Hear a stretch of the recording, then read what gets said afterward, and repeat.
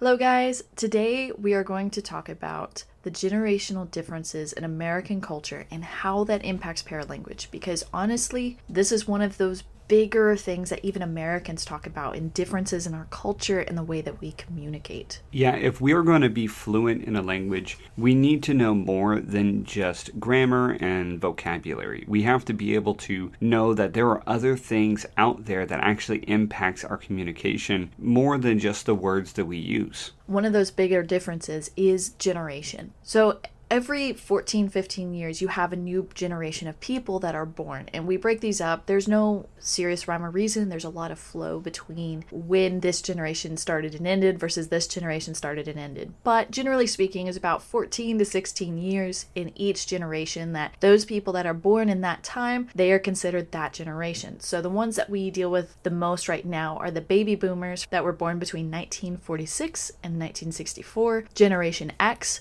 from 1965 to 1980, millennials or Generation Y, but we always say millennials. These are 1981 to about 1996, Zoomers or Generation Z. We'll also say Gen Z all the time. These are 1997 to 2012, and then Generation Alpha is the early 2010s to the mid 2020s. These generational lines that Amber just talked about, all they do is just show some broad generalizations of people. So obviously, in each of these groups, there's a lot of diversity. And that's not really what we're going to talk about in today's podcast, because every group is going to have diversity. Every single generation, every family, if you just look around at your own family, you're going to see that there are differences. And that's not what we're going to talk about. What we are going to talk about are there some shared experiences and shared history among these generations. The reason why we can group these is because a lot of us have had similar experiences to those around us. And that is a key that you can tune into to help you be able to become more fluent when speaking to people of that generation. Right. So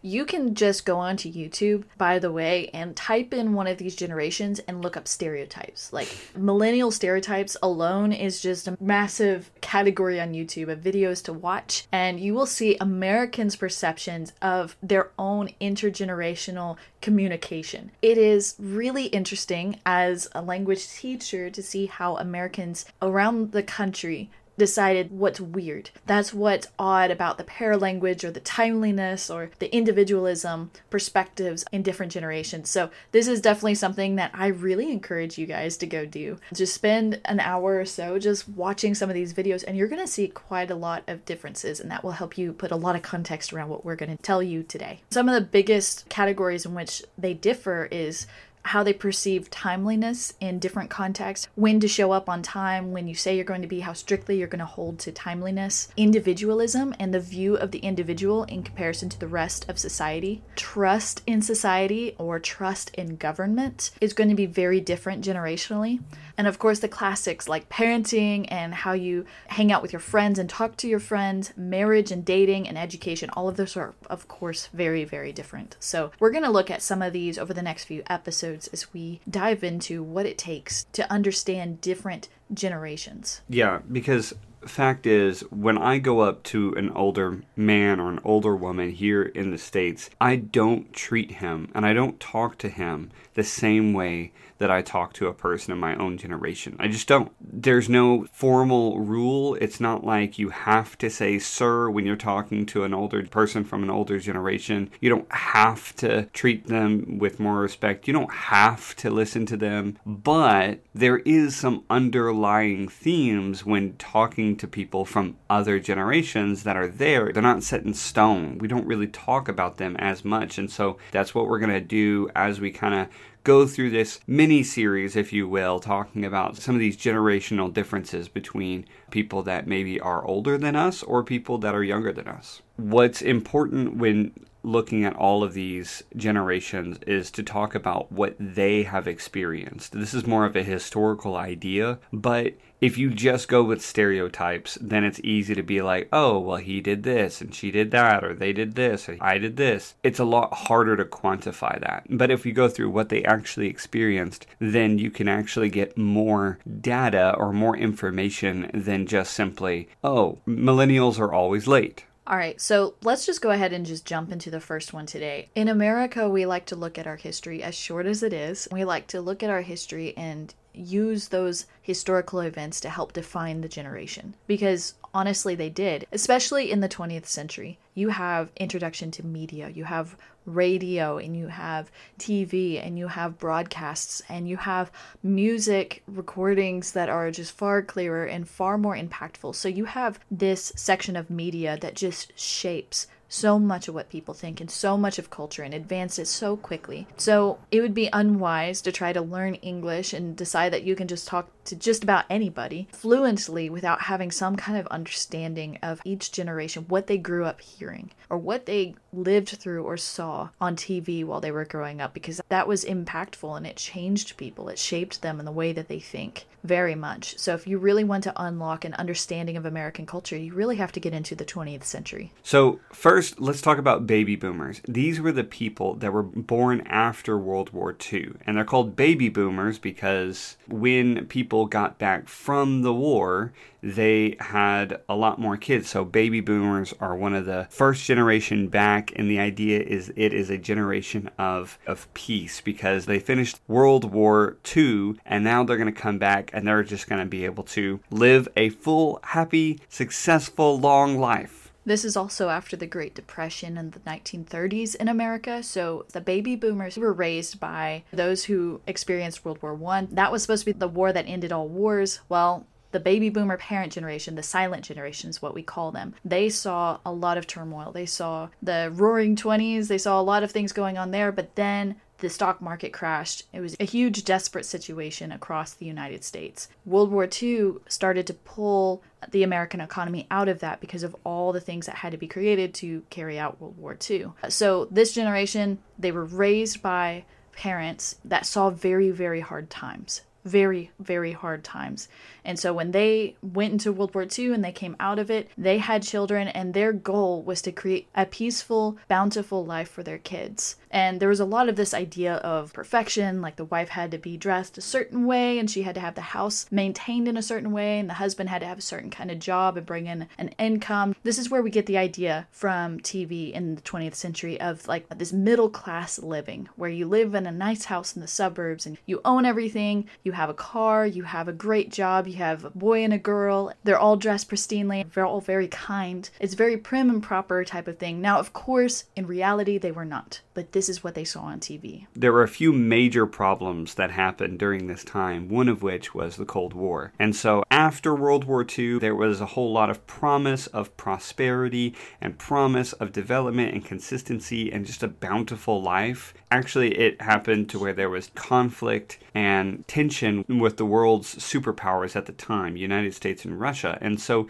the baby boomers, literally across the whole generation, were basically trained to survive nuclear warfare. And so with the Cold War and with some other conflicts, these were things that were monumental in just shaping a whole generation. America was in a furious state of competition. Whether it was an arms race or a space race or whatever it was, American people were set on being the best and trying to pursue and trying to get that prosperity that they were looking for. And because of that, the baby boomer generation were basically treated as if they were going to be the winners in the end. They were going to be the best. There was also a lot of weight on them, where the greatest generation for World War I time, the World War II generation, the silent generation that made it through the 1930s, and they fought in World War II, all of this pressure was placed on the baby boomers to become even better still. They were supposed to carry on America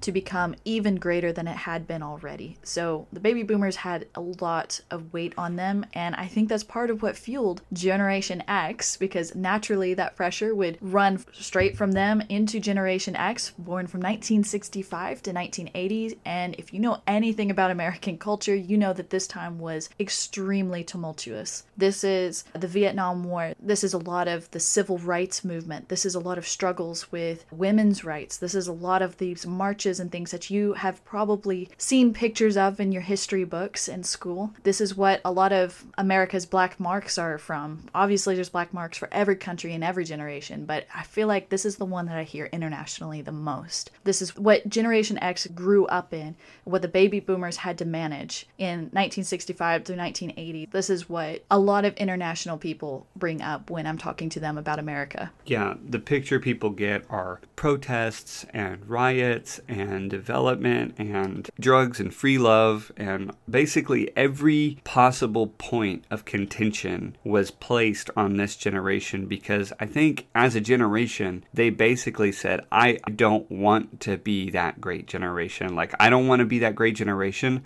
I want freedom. I want freedom of expression. I want freedom of my life. I don't want anybody to tell me what to do. Many of them pursued the correct ways of trying to do this, like Martin Luther King Jr., but there were also many others that didn't do it in a very peaceful way. And of course, all of that leads to the millennials. Generation Y. These are the ones that are joked about the most in America right now, because millennials are just very markedly different from Generation X or the baby boomers. Very much. And the 1980s just shows that. If you just look up on YouTube, America in the 1980s, you will see so much. We have color TV, we have rock music, we have all kinds of things in American culture that people still hearken to today and people still enjoy and laugh about today. But it's because millennials are just different. Yeah, I feel like if baby boomers had high expectations placed on them, and if Generation X was fighting for freedom of expression, if you will, millennials were raised in this kind of tumultuous state. As opposed to Generation X pursuing free love and free expression,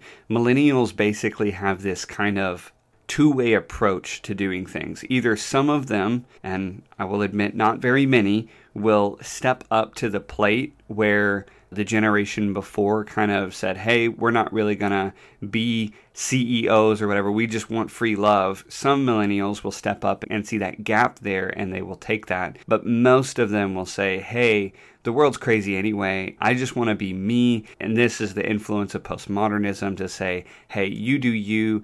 I do me, and that's totally fine. Let's just not interrupt each other. Let's not bother each other with belief systems or anything like that. Let's just live a good, happy life. And this is going to be explored much more when we turn out a short stories course, because the short stories from the 20th century really show you a lot of what's going on and the way people think, and that was reflected in the literature at the time. So you have a lot of stream of consciousness in Generation X. No, it doesn't make sense. It's just modern man trapped in a city. It has to do the same thing repeatedly over and over again to make a living, and all he wants is to escape it. Where millennials, it's just postmodern. Postmodernism means they are just not going to be hemmed in by anything. It's all about them, and if it means something, great. If it doesn't, then it doesn't. It doesn't matter. Basically, thriving in chaos is kind of the thing. Now, this does not mean that millennials have made American economy go down or have made things change. It's just a change. This does not mean millennials are responsible for any economic downturns or anything like that. It's just they're different and they think differently. They have different experiences from the generations before them,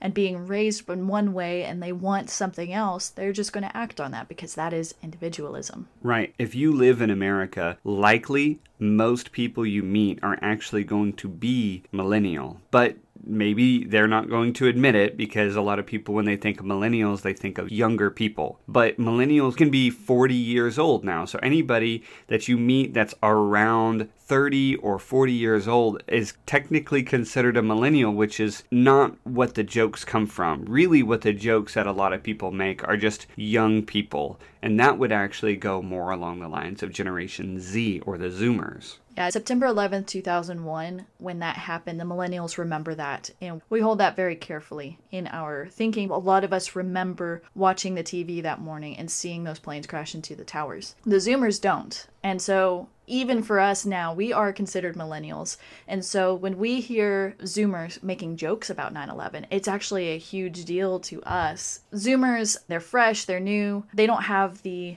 luxury of history looking back at them and blaming the culture around them, because they're still very much developing. They're still not adults at all yet. So millennials like us, when we hear Zoomers start making jokes about 9/11, and that grates against us a bit, but we also just shake our heads because they're kids. They don't know what they're joking about because they don't remember it. They were likely born after it anyway. So Zoomers, Gen Z, they are very much a product of late 90s and early 2010s culture. There's a lot of bell bottoms and short shirts and all kinds of ridiculousness, things that we cringe at now. It's really funny because the 80s are cool again. The early 90s are becoming somewhat cool and nostalgic again. But the early 2000s, nobody wants to talk about right now. Nobody wants to bring back spiked red hair, bell bottom jeans, or anything like that. Nobody wants to do that right now. Yeah. And the millennial generation and Gen Z is that of the internet. So because you're listening to this podcast right now, it means that you have access to the internet. But the millennial generation, that was the generation that the internet became more of a household use kind of thing. And so they saw it develop, they saw it be created in that own generation. It was an exciting thing. It was a wonderful tool that could be developed and used. It was very much like a space race kind of feel to it.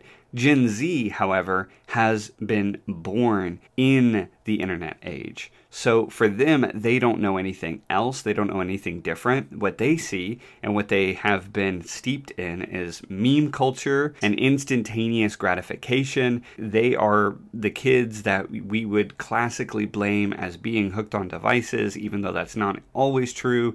It's just the fact that they have access. There are many in the millennial generation that just didn't have access to internet yet. Even though it was a thing, it was becoming a thing. Gen Z, though, most, if not all of them have had access to the internet at a young age here in America, and that does something. That changes the way that culture acts, that culture behaves. All right, and Generation Alpha, the early 2010s to the mid 2020s. These are still babies. They're still young kids. These are ones that millennials are guilting one another. They're very hyper-focused on making sure Generation Alpha does not have all the access and has all the time inside and doesn't know how to play outside. There's a lot of things happening in culture right now, a lot of trends right now to go back to before having access to absolutely everything. Doesn't mean everybody's participating in it, but the discussion is huge right now. The discussion is absolutely massive, and many people and families are restricting kids to no more than 30 minutes to an hour of screen time a day, if that, and not even introducing it to them. But then you have another section of the same generation, the same millennial generation, letting their kids grow up with devices from the time that they're babies. So you have a solid mix, and we see a lot of division in millennial generations over the younger kids. Americans have always been very concerned about the generation after them and the generation after that. You'll see that a lot as we talk more and as you learn more about American culture. So overall, where does this put at with fluency? Why are we bringing up all this historical information? Why are we doing this overview of history if our goal is language learning? I know that there's a lot of you out there that are asking that question, and the point is that depending on which one of these generations you're talking to will depend on what fluency really looks like. It will impact the way that you speak. So for baby boomers, for people that were born around the 1950s, you need to talk to them with full knowledge of the things that they've experienced. The space race that we talked about, nuclear war and preparation. With Generation X, those that have been through protest and the civil rights movement in America, you need to look at them in light of that. Millennials and the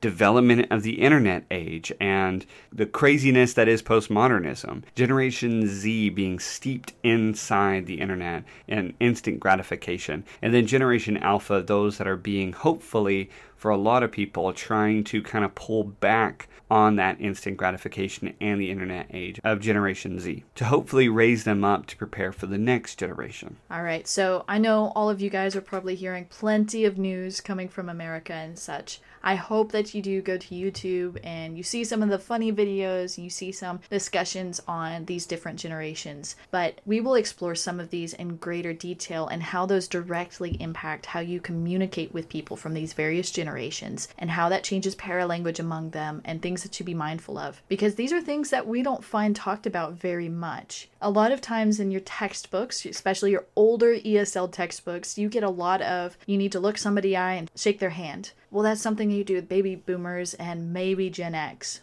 but it's not common to do with millennials. So this is something to keep in mind, that a lot of these ESL textbooks are fairly outdated when it comes to body language. That's something that we hope to touch on quite a bit in this podcast. Yeah, so time changes, time goes on, and we have to move on with it. That means that our methods have to move on. The way we learn language needs to become updated instead of using a book that was written 40 years ago. But it also means that we just need to keep our eyes on the actual people in front of us and know that they've experienced something in their life that should change the way that we speak to them. So, like, I do give more respect for baby boomers. I do look them in the eye, and I do listen to them when they speak because they've experienced a lot of hardship. They've seen more than any generation after them. And so, yes, absolutely, I give them more respect because they deserve that respect. And so for us as speakers and as language learners, we need to try to realize that, keep that in front of our mind when we're talking to people so that we can be able to operate fluently in all of these different contexts when we're talking to all these different kinds of people. All right, guys, that's it for us this week. We hope you go out and do that homework on YouTube. I hope you enjoy it, and we'll catch you guys next week. Bye.